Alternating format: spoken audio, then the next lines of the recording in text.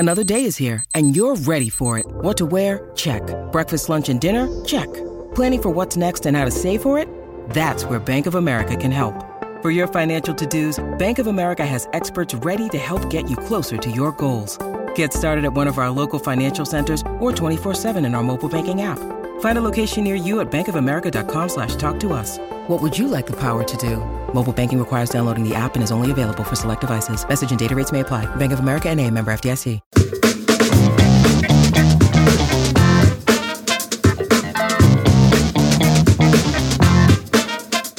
Hello and welcome to the show, where we talk about shows with our friends.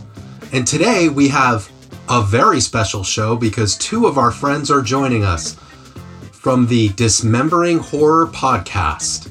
Tim and Ryan, our friends from the Connected Podcast Network family, are joining us today to talk about our new show. So Eli, take it away. Yes, Steve, I am very excited to have more friends here.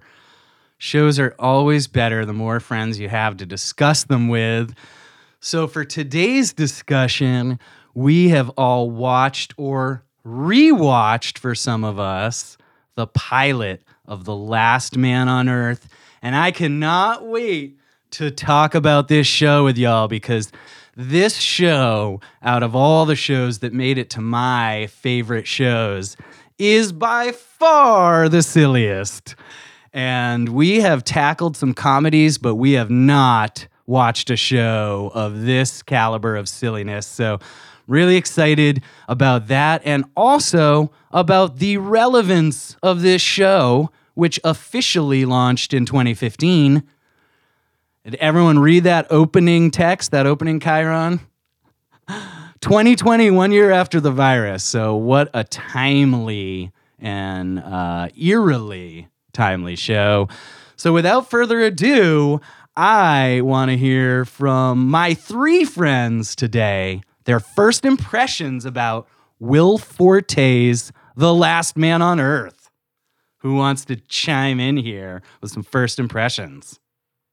I suppose I can speak to that since I watched it back in 2015 as well. I'm Tim, by the way, everybody. Hi. Good to see you. I remember I actually had almost exactly the same experience this time watching it as I did the first time, other than the like you said, the somewhat poignant reality that we've ended up in. Like I really, really like the first 22-minute, like I guess technically episode 1, a ton. And then the second episode I like slightly less, but I think it's a extremely well done, well shot, funny, ridiculous show. It is definitely ridiculous, and I chuckled, watching it again, just thinking of the lens that you guys bring to Dismembering Horror and really digging into, technical aspects, genre aspects, just every part of it. And yeah, I was really curious to hear both of your takes about the pilot for The Last Man on Earth. And for anyone who's a little confused, this pilot is essentially 2 episodes in one, the way that it's packaged now. So we'll have to do a little research and find out if that was initially 2 episodes. But we all watched the 2-part extra long pilot. So it's kind of a double pilot. So yeah, Ryan, what did you think about this first watch? Yeah, first impressions. And hello, everyone. Thanks for having us. I enjoyed it enough to want to keep watching it. I feel like, in general, that setup of Last Man on Earth, last few people on Earth, I don't know how many people end up joining, has a timeless appeal. And to see it pushed in the direction of just all-out light comedy, it was almost kind of fun and refreshing in a way. Yeah. We have so many dire takes on the formula. It was fun to get this one. And then I think the first, since, we are talking about the 2 halves, I guess, whatever you'd call them within the first pilot, they're so distinctly different. So just to kind of say something about each one. First impressions. The first part, I loved as just like taking that idea of when we're all at our lowest, which I think is, very relatable. What kind of areas of our life will maybe let go or let get the best of us, to see it taken to the extreme of like what you would do to entertain yourself. What is, taking things to the nth degree as far as these bad habits. Margarita pools, definitely up there. It's great. It was like hitting a really fun checklist. And then second half, I mean, just, I don't know, completely different, but just, definitely distinctly different as soon as Kristen Schaal's character is introduced. But I think there's also just some universal appeal to the classic odd couple formula, and it feels like I hadn't seen that for a really, really long time either. Like if this is shows with friends, one of my favorite shows is Red Dwarf, which is like a favorite example of that formula, is another light sci-fi comedy. So yeah, just, I don't know, they, by the end of that second part of the pilot with both of them, I was just like, this is a really fun classic odd couple scenario, and they both struck me as I wouldn't want to see anyone else playing these roles. So yeah. strong first impression, maybe little qualms, but really didn't bother me in the end because of sort of the overall tone. Yeah. And of course, this is created by Will Forte. And he's, I believe, credited as writing part 1, but not part 2. So also potentially why we all really felt that was really strong. Steve, let's kick it over to you. First impressions. Thank you. It was so awesome to hear from our friends from Dismembering Horror, dismembering a bit of Last Man on Earth. That was awesome. And I, too, got a kick out of this. And I have to say, coming to this show now, not having seen it in 2015, but the experience of actually post-COVID-19, watching that opening was really visceral. It was really like, what?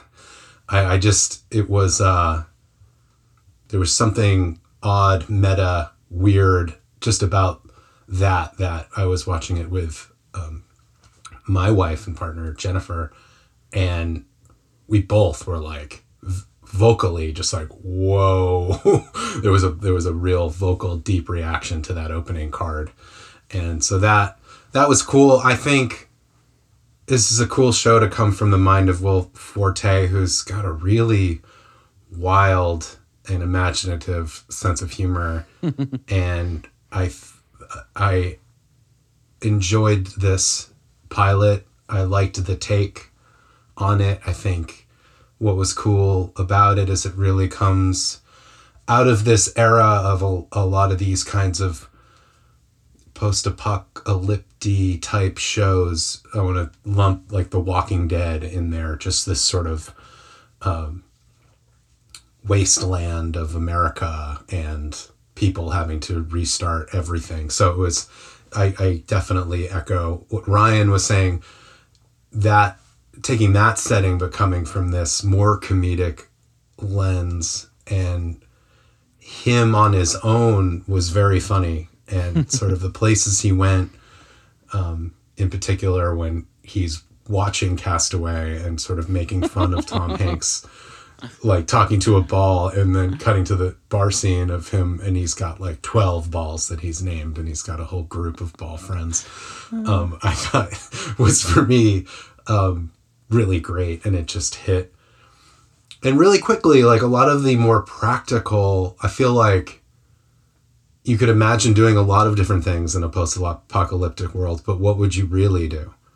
And I feel like he nailed a couple of those with just stealing all the famous memorabilia and art from all around the country and putting it up in some house that you just broke, that you're just claiming as your own, and sort of having the best intentions of like, I'm going to do to this. I thought his relationship with God in this piece, in this show, in this pilot, was really interesting.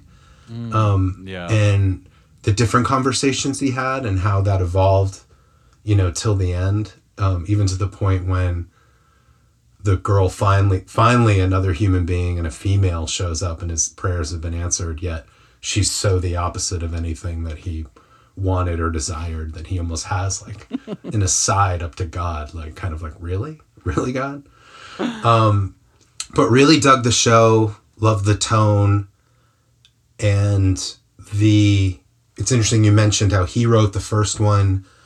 I noticed the creative team involved is the same one involved with the Into the Spider-Verse franchise. I don't know if anyone's familiar with. That's Lord right, and yeah. Miller. And I'm familiar because my son is a big fan, and that's also very fun, funny, active sort of filmmakers and minds, and so I feel like they complemented Will Forte on this journey really well. Truly, yeah. Yeah, and it's fascinating to see it now. Obviously, this is historical significance, but also just as you were saying, Steve, that desire to make these darker post-apocalyptic shows, that hasn't stopped. Has anyone seen Station 11? Like that's still happening to this day, and so this falls like in that so well, and yet it is sort of foundationally opposed to those actually scary or trying to be serious post-apocalyptic shows. So while it's eerily almost prescient, right, of what's happening currently in our world, it's also 100% humor. And 100%, especially at the outset, Will Forte's humor. And what I love about how this develops, and, as there's a woman, the second character, Carol Pilbagian, is introduced, is we also can see this brilliant, like, this first part where it's just him and all the actions, everything that transpires from the montage through, like, him looking at his old place in Tucson and being like, the fuck am I living here for? And just like driving his RV into the nicest development he can find, right? Like all of that feels like so Will Forte and so that character. And so the fact that the first other character is such a counterpoint and is this like nails on the chalkboard very quickly to his aesthetic is so great. And Kristen, is it Shaw or Skull? I don't know how you pronounce her last name, but she's just amazing. Loved her for a long time and think that, it is truly, these roles are made for these people and actors. Ryan? Yeah, I know. Just as far as those outward appearances that are so fun about them, that are their differences that are great to latch on to. I thought one of the things that stood out to me the strongest, like what you'd want, as I put it, in an Odd Couple setup and scenario, is their like, how do their philosophical like outlooks on life sort of come to a head with each other and then sort of get us thinking.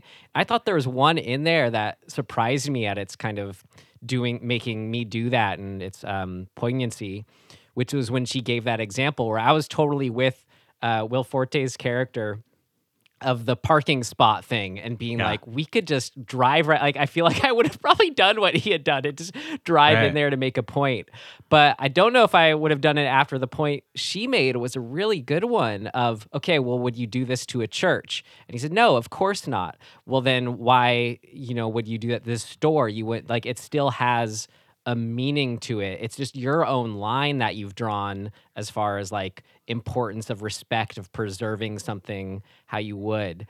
That got me, when she said that actually got me thinking of like, well, what world, it's up to me now to determine the world I'm in. Do I want to think about that and start doing it differently?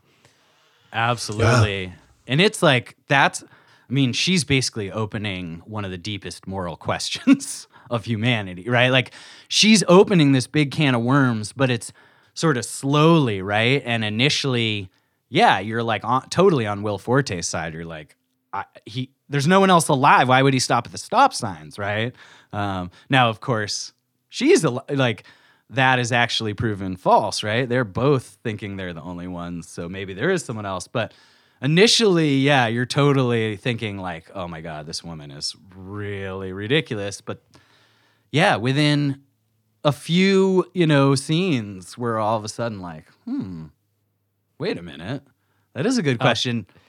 That'd be a great twist if later in the show, like he does get in an accident by running a stop sign. I don't know if that happens, but I agree, and it's also interesting to me. What came out of those moments got me thinking about that. Not only are they're the only people in the world, right? So they're trying to deal with how to navigate that morally, but also everyone they've ever known died, right? So there's also this kind of deeper trauma, and I was curious to hear what you guys thought about sort of that and how it came up in maybe some character choices or things you observed.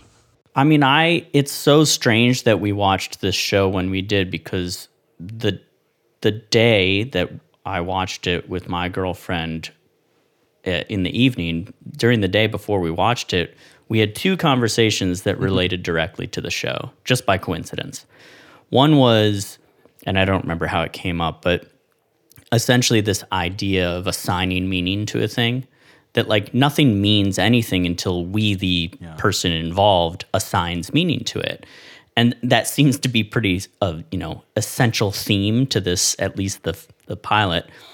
And then the second conversation was about, unfortunately, because we're in the world that we're in right now, what do you do if a nuclear bomb goes off, right? Like, what are the things you're supposed to do?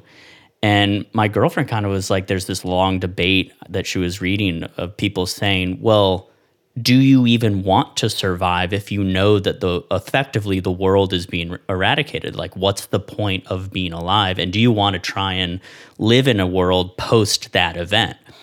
And I was like, well, yeah, I would, but it is an interesting question. And then you see Will Forte essentially grappling with that fact, right? Like, what do you occupy yourself with? What do you assign meaning to or not? Like, which rules do you let go of or retain just for your own, like, personal civility or, like, your personal mental well-being? And I think all of that first 22 minutes is just so brilliantly picking that apart and seeing that, like, if you go down the path of completely saying nothing matters, you're going to end up swimming in a margarita pool. Like, what's the point, right? And is that fun? Maybe for the first 10 minutes, but man, you'd be sticky. And you don't have a shower. Right? No running water. Yeah, it's fascinating. Yeah, it really is. It's fascinating, this. So in today's world, even post COVID-19, we still have not only meaning and assigned meaning, but a lot of routine, right? So through all the things we have to, want to, choose to do to stay alive.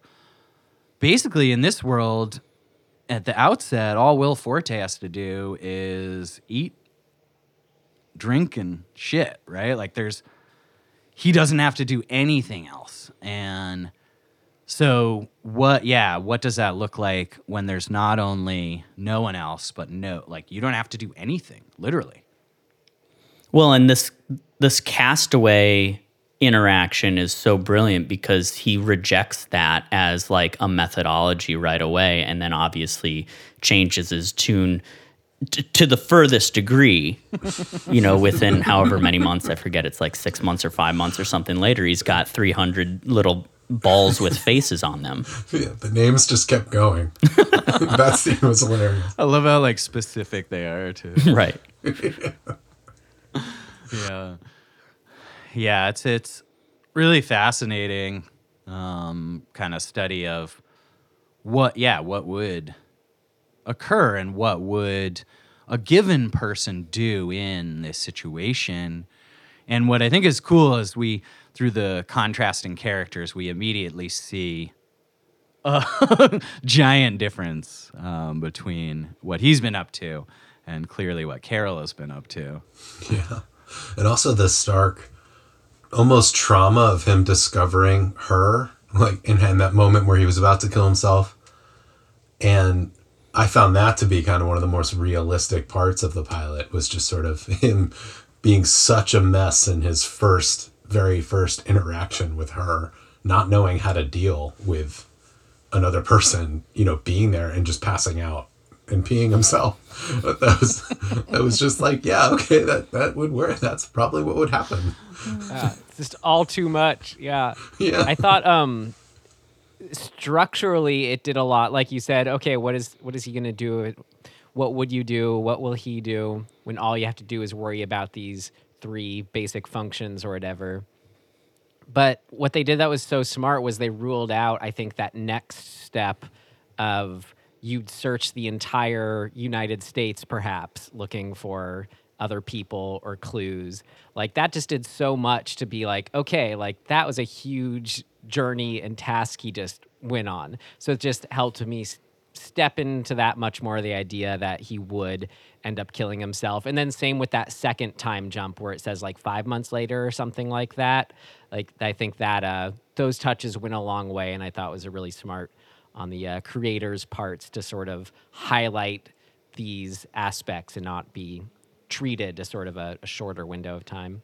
Yeah, from a really like standard 3-act structure, that first 22 minutes lands almost exactly with what you would expect, right? You get this setup, the world that he's in, he looks for other people, that fails. Act 2, he tries to find, some sort of solace, and that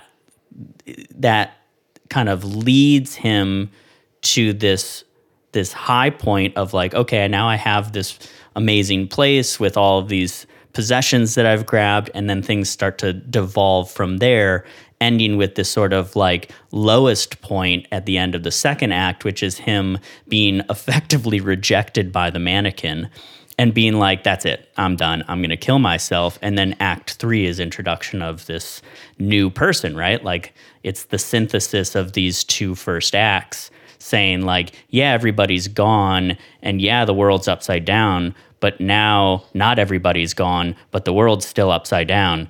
What do we do? And to me, that's like really, really perfect, use of that structure to set up a show. Right on. So, yeah, correct me if I'm wrong. Would a TV comedy like this work in a 5-act structure? Oh God, that's a good question. Because we're not dismembering a horror film, Tim. No, I know. We're talking about network that's a television. Good question. Network, 44-minute network probably is 5-act, isn't it? But is 22-minute? That's the thing. Are these just 2 22-minute episodes kind of? I remember together? From my reality show days and being an assistant editor and segmenting things into section, that it was the quote unquote hour long that is actually nowhere near there, where you would have the 5 acts.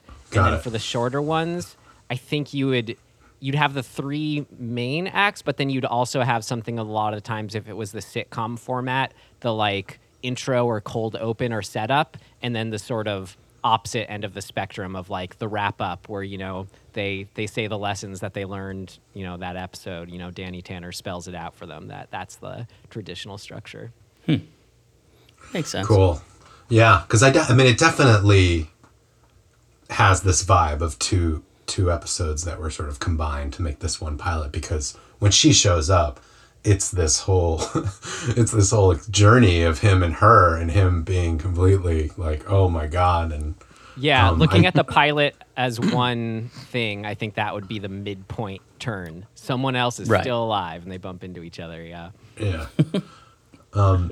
And I love how where you're introducing a character who just went in the completely opposite direction that he did in regards to trauma, experience, dealing with his new reality of this world, and him giving up all control ultimately, and her sort of wanting to maintain some type of control or understanding of what's going on. And like Eli said, I mean, then they come together, and it's I think Ryan, you said odd couple. It's like a great way to put it, great archetype to use, because they are the most odd couple ever.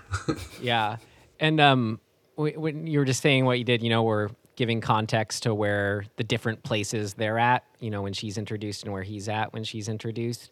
It makes me it's fun to imagine as an exercise, what would her side of the story look like?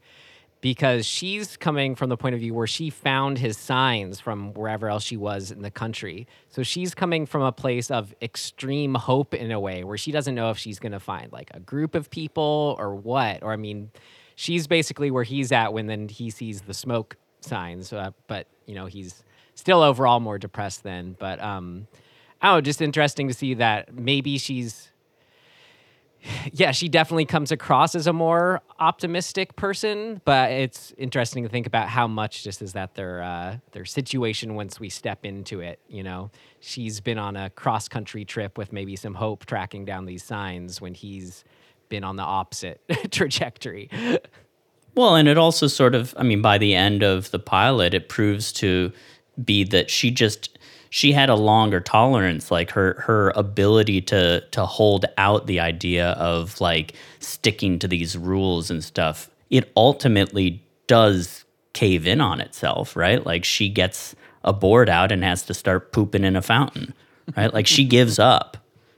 And that's, I think it's such a good turn, because then they effectively both have to sort of change who they are, like inherently in that moment, because he doesn't like to see that she's given up, and it spurs him along to actually be useful for once. Yeah, that was a great turn, and his comedic sort of genius in that moment. Again, like I feel like that was for me one of the funniest moments of that entire pilot was the like discovery of the garden being with water attached and that exchange between the two of them. And Oh yeah, I love that. That was actually probably my biggest laugh when he was like clarified with her. Just want to make sure you knew I actually did this. Right? Yeah. And it was really hard. I had to stay up all night, and I had to go to the library and read shit. It's like, well, we can talk about how great this was later. Yeah. I do think it's important to remember too, when this show was made, we were like, the world had just experienced its first sort of in the most, like in our generation, let's say, the biggest disease scare of this century, essentially. The Ebola outbreak in Africa started in 14, and I think 15 was the year where it was scary. It was like, oh, we've got one case in the US, and the Obama administration did all of these things to sort of say, oh, we have to actually address this as a possible thing in the future, and like created a task force and did all of these things. And then just like you said, Eli, the prescience of it being that like we kind of as globally saw the writing on the wall and how bad something like this could be. I think that's why a lot of these shows existed in the first place, is that it's always been a threat, and so when you take the scary aspect of that, like the deep fear, if you actually look at something like that, a lot of the time, and I think I'm included in this, our only real response is to look for some level of humor in just the sheer dread of all of that. And I think this show in particular is really effective at showing the absurdity of the loss of all of that. I mean, him just eventually being in a suit of armor with a tennis ball machine shooting into his head, to me kind of encapsulates the whole thing. It's like, it is futile, right? Like, seemingly at least. Ooh, that was a double entendre. I mean, really, right? It Like, is what do you do? feudal. Yeah, and what I love about this as well is, and I think when they introduce Carol, it's a little clearer, is this notion that gets sort of, I think, bandied about in these types of shows and movies even, of like the ones left behind, like why were we left behind? Like, are we chosen? I don't know if you guys have seen HBO's The Leftovers. Yeah. Right? Like, so the leftovers, actually a much smaller percent of the population disappears suddenly. But similar type of thing of like any disaster or large scale eradication, the people that survived are not only left to grapple with everything that we've talked about already, post apocalyptic fallout, depression, lack of anything to do, anyone to do it with, but they also are faced with this question of like, why me? Survivor's remorse. Yeah. Yeah. That's something I appreciated about these first episodes and not knowing, where the show goes, but that there is zero of what is this thing that wiped out humanity. Like, we have no idea. All we sort of know is that there are no bodies left behind, and he and then her are the only ones who survived. And there's no special physical traits about him, or he's not set up to have been under some experiment when it happened, like whatever. Just going in blind like that, it was nice, because then it could just give that focus to the human element so much more and be like, guys, it's cool, we have a whole show to go this direction if we want to. Yeah. And I think as that second part, I think also like these are two different episodes and Hulu just like put them together somehow. But anyhow, more to talk about, more fun for us. But yeah, I think as we get into that second part and really get to know Carol a bit, I think part of what they're really showing is, their sort of odd couple and differences, oil and water a little, but also just this notion of like, yeah, like if a deadly virus wiped out 99.9% of the population and only a couple people survived, who knows who they would be or why? Like it doesn't make sense. And the universe doesn't make sense in the way humans try to make it make sense. It doesn't make sense, period. And this is, in a way, kind of pointing that out, and just, I think, like a really humorous way to show us that now in these, two parts or, opening view of this world, the two last people, at least seemingly the two last people, are just this hilarious odd couple, and there's no reason or explanation for why they, other than that one's male and one's female, why maybe they're seemingly the last two, right? Like, they don't possess any amazing redeeming qualities necessarily. In fact, they both seem like kind of annoying. Although Carol's obsession with grammar is super funny and endearing. Brutal. I love that point where he's like, that can't be right. Yeah. To with which or whom are you? I mean, it's just amazing. But yeah, really like, it's amazingly poignant and really raises a lot of questions. Freaking Will Forte nails this one. And yeah, I love that just in these first two parts and what was literally a Fox half-hour network comedy, he's like actually tackling a lot of stuff.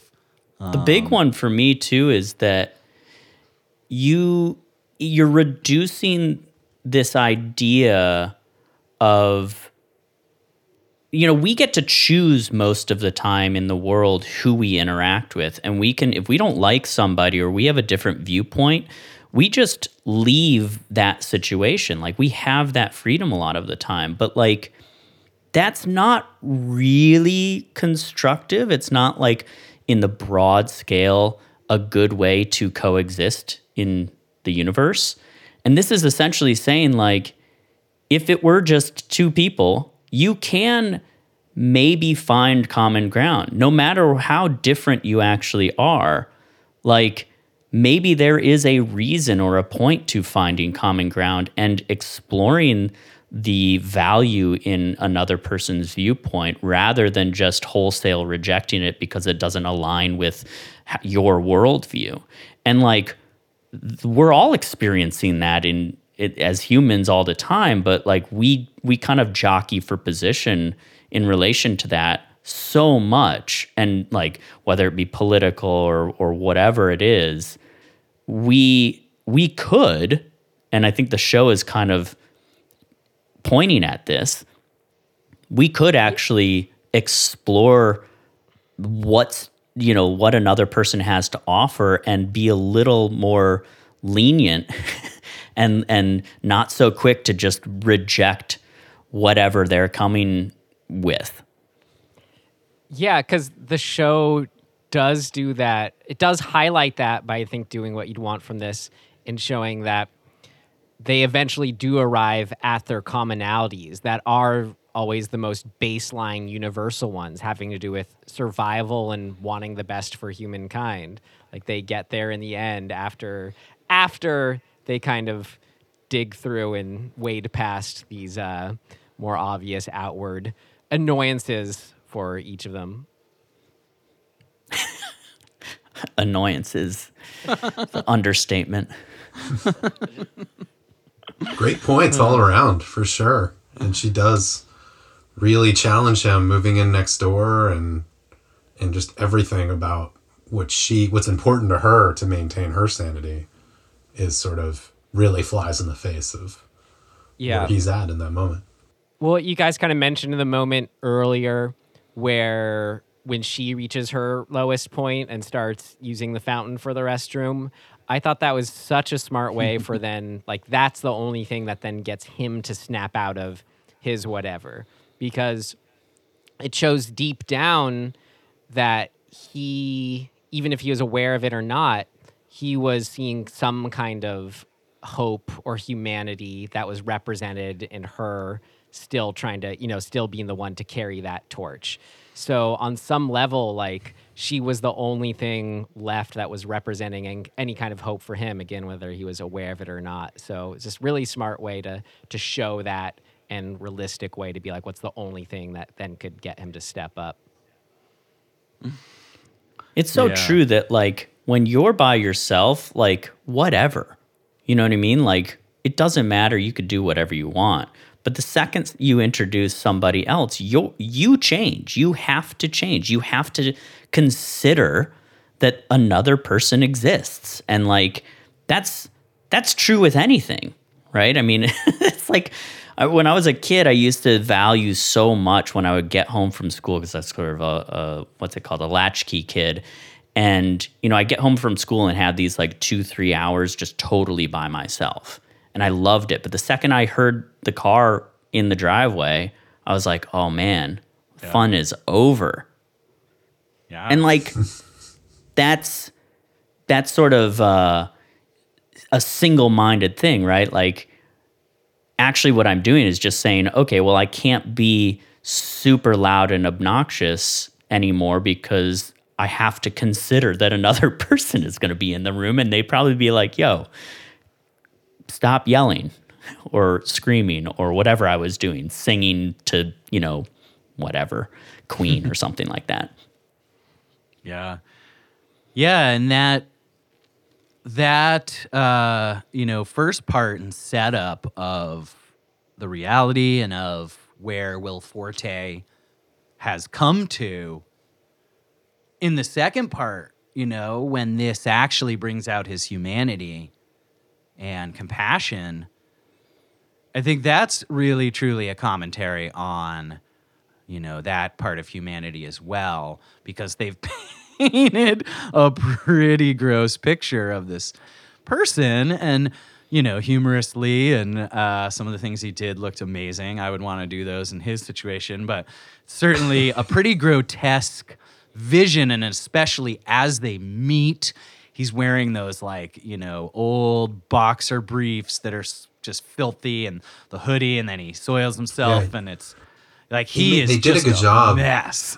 They did a good job making him seem like he was past the point of no return. Right? Yeah, they really did.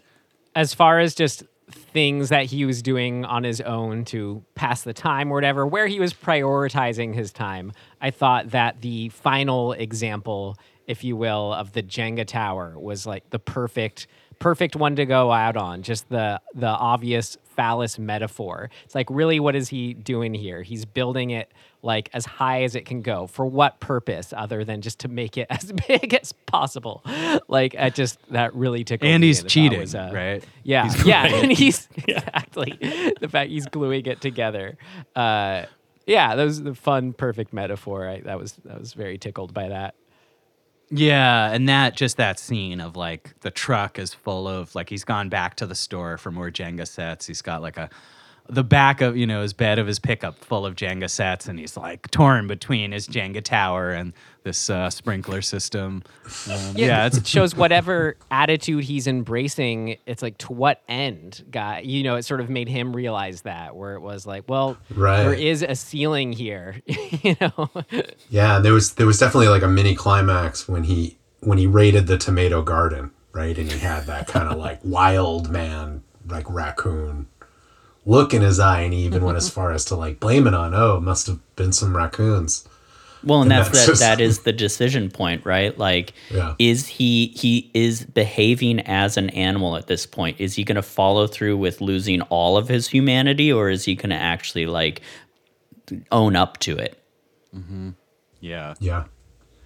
Yeah, and what's amazing is, of course, this is a 4-season show. It ran 4, and so there's a lot more episodes coming, and so there are aspects that have to set us up for more story, and I love that it just like, they sort of like come to this place of understanding, and he does this amazing thing. And then they kind of warm to the idea of like, well, we are the last 2 people on Earth. We kind of need to make babies. And he kind of has come around, right? Like initially he was so aghast, like, I'm not going to, if you were the last, that expression? Well, right? And then he warms to it and is kind of like, okay, well, I guess I should go wash my balls. And which is one of his catchphrases. I won't spoil anything, but is something he says. And then she's like, oh, no. We, of course, couldn't sleep together out of wedlock. So we get this final, plot point that I think Stokes, just serves to stoke the tension and not let us leave this, second part or first entree just feeling like they're now in harmony. That's not this show. This is not a show about I love the them in moment harmony. when he steps outside to process it alone, and he just winds up screaming tomatoes. He can't make any sense of it, and he's just like, tomatoes. Kind of similar to the example I pointed out earlier of when she brings up the church. That I thought, something similar to that in that scene. It just really stood out to me was, again, when she was like, oh, well, we have to be married first. And then so he starts freaking out. That's the stupidest thing I've ever heard. It's ridiculous. Da, da, da. And then what she said back at him was so smart. It's like, well, if it's meaningless to you, then why not just do it? Like, it was a great moment. It's really great. And it's really fascinating how... how they've like really pitted these 2 characters against each other and likely showing these like 2 polar archetypes of like what could happen, right, in this situation. And it's just fascinating, as every good show that lasts multi-seasons, the journey their relationship takes, of course, over the show is going to be just exponentially growing from this, but it's such a great starting point.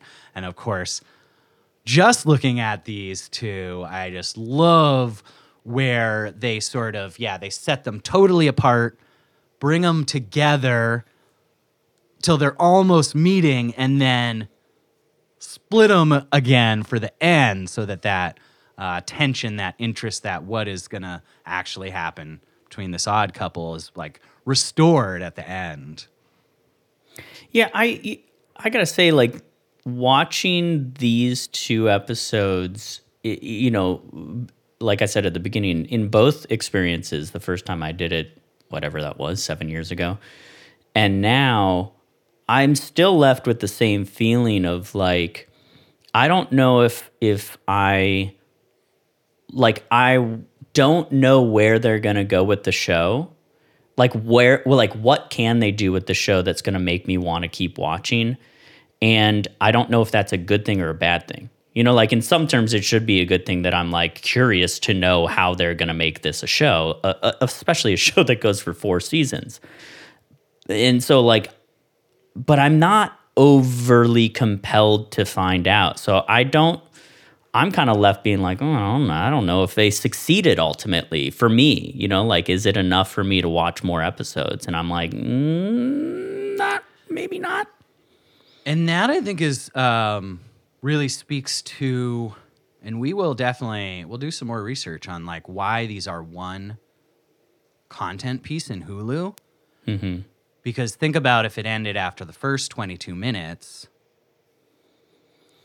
you'd probably want to watch 2, right? And then once you're through this, like, well, 22 minutes more. I'll just see what happens in 3, right? Sure, yeah.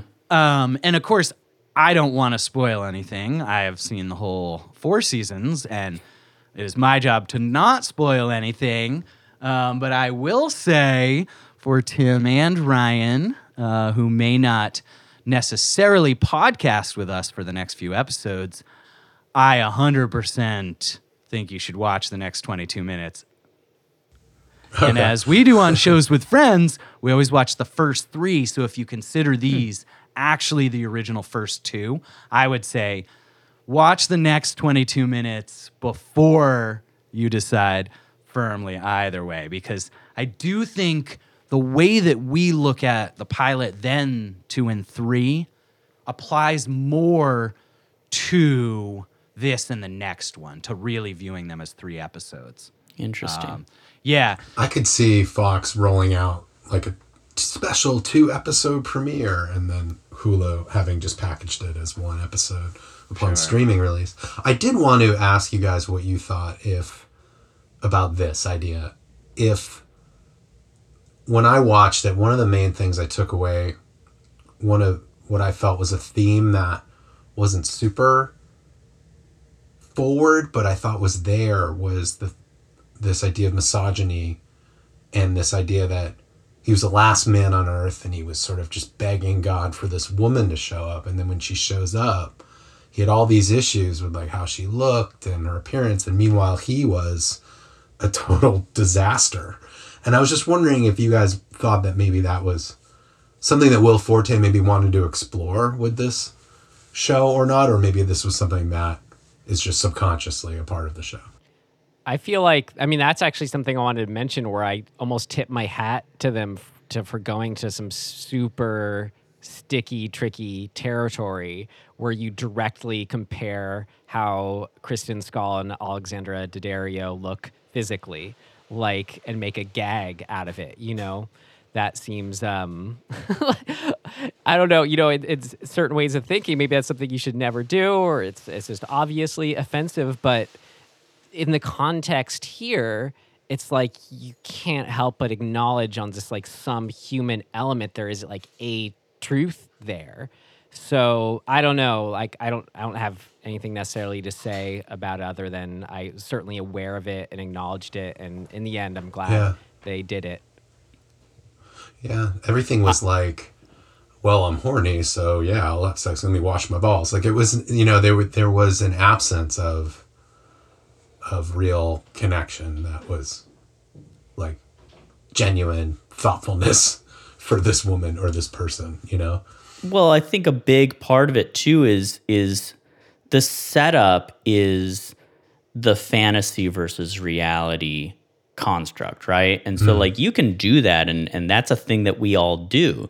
And I think the usefulness of that in the storytelling is that we do have to face reality and come to terms with reality. And if we let ourselves just fall into only fantasy, like we're gonna fall apart. I mean, essentially, he is the product of fantasizing the world. I mean, look at the things that he's done in the face of like quite literally the worst event on the planet, right? Like he's still holding on to things in a completely fantastical way. He's wearing Jordan's jersey. Like that's just fantasizing, right? Like it's absurd fantasizing. So like her character really, I think, serves a bigger purpose and is almost like it's teaching him the lesson of your own implicit misogyny needs to be checked, right? Because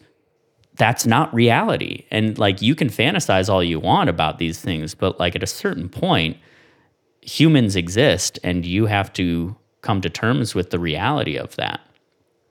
Great point. Fantasy versus reality, especially when he went from that full scene where he's talking to the mannequin and it's just him talking to then when he just has to listen to Christian Schall's character speak for 45 minutes.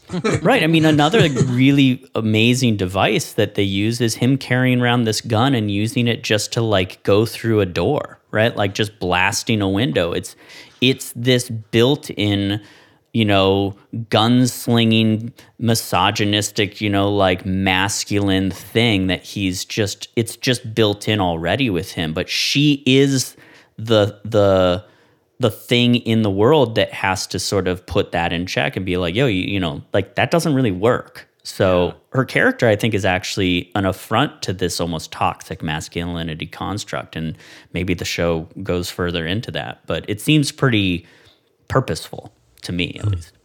It is definitely purposeful. That's all I'll say. And I think it's, and I think it's really fascinating also where just what you were saying, Tim, like, he puts this is a 9mm pistol he's, toting about.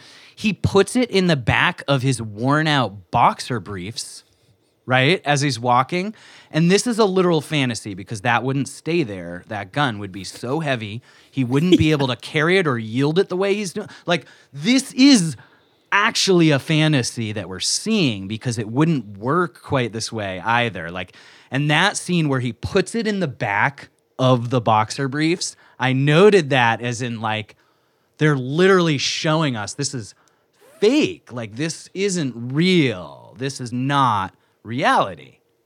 Yeah, I don't know. I think that's true, but I think there's a distinction between, like, a better way how I define it is it's establishing, it's using rules of a movie and TV show world. Like, watching it, I didn't question it in that moment and make it go, this is distinctly fantasy. Like, I think, it's that is often one thing, in movies and TV shows that let slide, or if you aren't thinking about it, you aren't aware is how heavy guns are. It's this line that you can ride. So, it was more in the overall just kind of like pushing the comedic tone things that maybe put it more in a fantasy world for me. Or, just the setup overall, even if the words, pandemic and stuff do strike a certain more realistic, visceral tone now, it still very much felt like, science fiction still in a setup. Anyway, just I guess a bit of a counterpoint. I didn't. It wasn't forgetting how or thinking about how heavy a gun would actually be that made me think of this in terms of fantasy. But also one other thing to note is that when she pulls a gun on him, he really, is like, whoa, like please put that away. Like, so when you see her exhibiting this sort of male fantasy, Dirty Harry style, kind of like gun in the face, and she cocks it, he really is, taken aback by that. And rightly so, I guess. But just showing that, juxtaposition, I think, is speaking to the thing that we're pointing at, in the first place. So I think the show's very aware of it.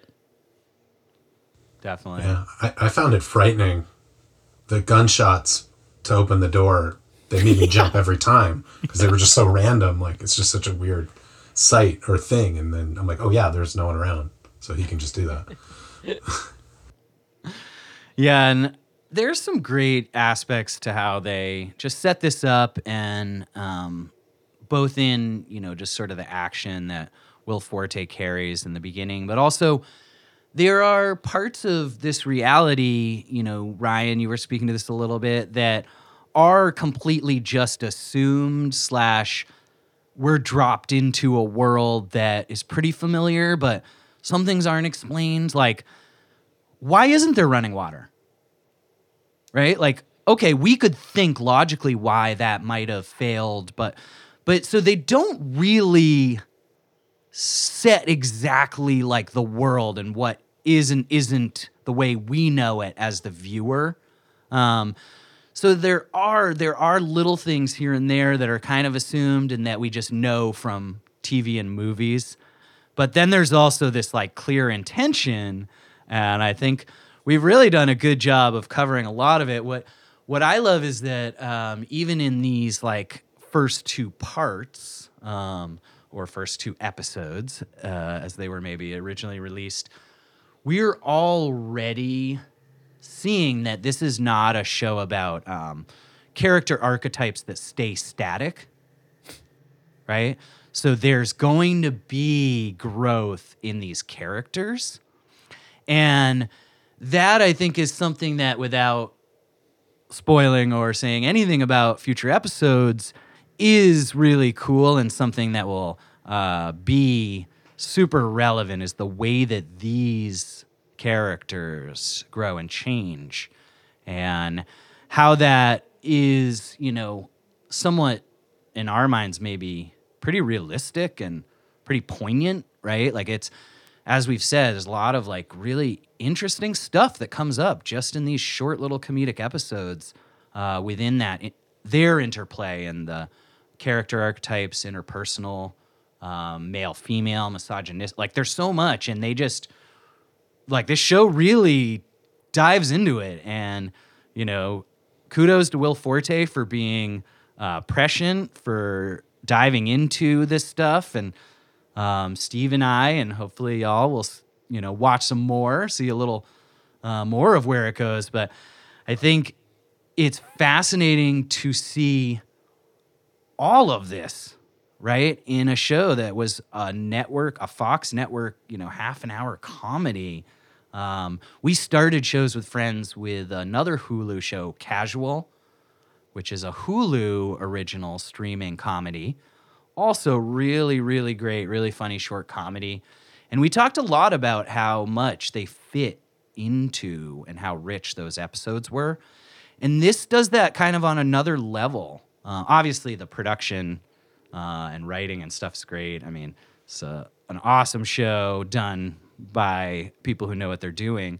But yeah, the way that it's already clearly a commentary on human behavior, just morality, so many things in these short little comedic episodes, I think is part of why it's a show that we could talk about for about an hour, it seems. Well, I want to just extend a big thank you to our friends, Tim and Ryan. And you can catch them on their podcast, the Dismembering Horror Podcast, part of the Connected Network family. And thank you guys so much for coming on. And we are going to keep watching this show. And if we get through the whole first season, perhaps you'd like to come back for the finale and we could do a wrap up. That would be fun. Ooh, that would be great. Yeah, so Steve and I will watch the next 2 episodes. We're, for better or for worse, locked into Hulu's 12-episode first season now. So we're going to watch 2 and 3, which is 2 and 3 on Hulu, and come back for the next show. But before we go, just another thank you. And we would love, actually, before we go, for Tim and Ryan to tell us, if they can, any upcoming episodes or movies they're going to tackle, maybe. Sure. Ryan, you know all of the details. What's in store? We just did Leprechaun Returns for St. Patrick's Day. Yes. Yes. Our newest episode coming out is going to be the new release film X, which was very exciting to get into. New Ty West film. Yeah, Very that was a fun cool. discussion. And then we're doing another new release film after that, I believe. It's called You Won't Be Alone. It was some kind of new Sundance witch horror movie. I think after that, I think we're doing an old film, like a 40s film. Ooh, yeah. I think is after Love that, it. but we'll Love find it when out. you cover the classics. Yeah. Well, everyone listening, we really invite you to check out Dismembering Horror because it's just such a great podcast and they do such a great job That's breaking right. down these horror films. And thank you again for coming on, Tim and Ryan. Thanks for having Thanks for us. having This is us. great. Yeah. Absolutely. Well, this is going to do it for this episode of Shows with Friends, where we covered the pilot, the 2-part giant pilot for The Last Man on Earth, the Will Forte created comedy.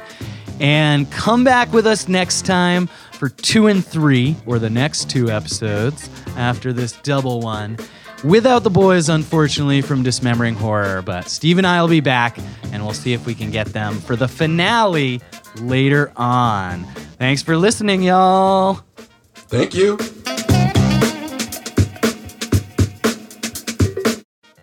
Hello, friends, and thanks for listening. We just wanted to take a quick moment and let you know that we are really excited to be a part of a growing podcast network.